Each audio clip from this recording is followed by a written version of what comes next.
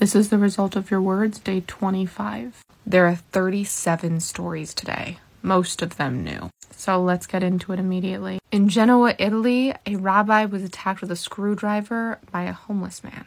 There has been numerous Judenhass graffiti found on public buildings in Laconia, New Hampshire, and a public forum was held to discuss how to handle it. At Quinnipiac University, the president took 2 weeks to speak out after Judenhass incident. LA City Council members are seeking a report on Judenhass flyers that people have found at their houses. Pro-Palestinian groups are worried that banning these could ban pro-Palestinian language. I've seen a lot of these flyers, and I've never seen anything remotely pro-Palestinian on a single one of them. At an event, 20 Jewish teachers and parents slammed the New York public school chief for downplaying the riot that forced a Jewish teacher to hide in her office. What I believe is the original Starbucks got vandalized by anti-Israel groups. The only people that get hurt by vandalizing are the workers, and it's going to be closed for at least a week. In Rogue Valley, Oregon, there were Judenhass flyers on people's lawns that read, "It's the Jews," and then there was a QR code. The feds are now investigating Harvard over Judenhass incidents on campus. At the University of Maryland, there is a new initiative to counter hate and promote safety and inclusion. At Teaneck High School, the students have planned a pro-Palestine walkout. Jewish leaders are scared. The school insists that it won't turn violent, but this is a First Amendment right. And they don't really do anything to alleviate the fears that Jewish leadership has. All I can say is I hope they're right. Top-ranking CIA officials showed her support for Palestine on Facebook. There is literally nothing wrong with what she posted. This is here because of the article insinuating that something's wrong, making up a lot of unfounded claims. A New York City elementary school teacher posted that about Jewish college athletes, which is despicable. I don't know if this is related. It very well might not be, but you're not going to hear about it otherwise. In Burma, 4 people, including 2 Muslim children, were unalived, and at least 10 others were injured in an incident where the Burmese army personnel launched an indiscriminate firing. Extremely unclear what their goal was. So the reason they cleansed the Hindu temple in India after the Muslim politicians were there is because, quote, entry of a cow eater is a violation. In New York earlier this month, a Muslim woman was harassed on the subway, and her Palestinian flag was broken. A man has been arrested and charged with 6 counts of hate crimes. We have now learned that police officers ignored her when she brought this to their attention.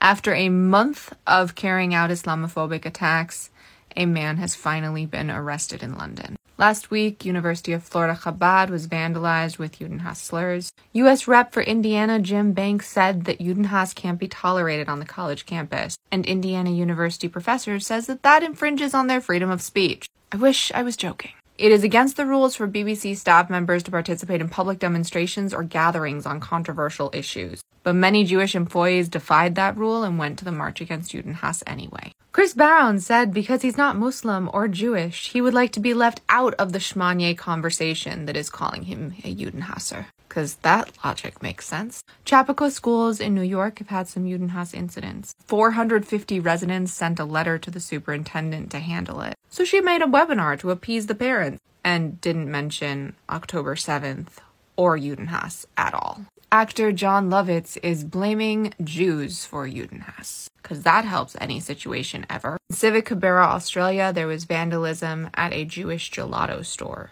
The vandals may face legal action. There was a pro-Israel march in Santa Cruz, and some of the rhetoric was, well, really bad. Good Times Santa Cruz printed some of the Islamophobic language. Pro-Palestinian supporters are very upset.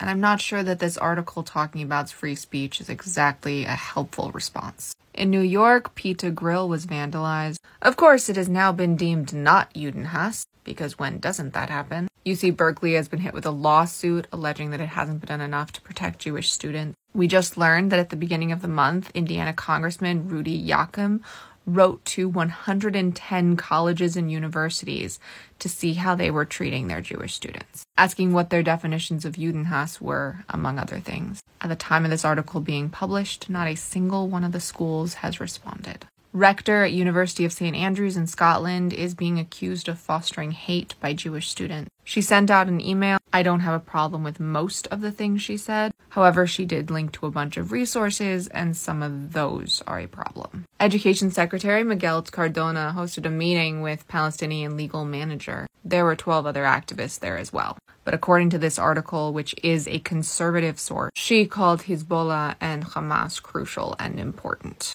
I take it with several grains of salt because of the publication it is. In an update about the Palestinian students in Vermont, one of them may never walk again. And I believe that I read that one of them is out of the hospital, but don't hold me to that. In Maryland, $1 million has been given to faith-based groups for hate crime prevention. Fox News is getting called on inventing the non-existent terrorist attack that was the explosion at Niagara. Another story I'm talking about because of the article, not what the article is about. This article insinuates that a march against Judenhass is pro-genocide.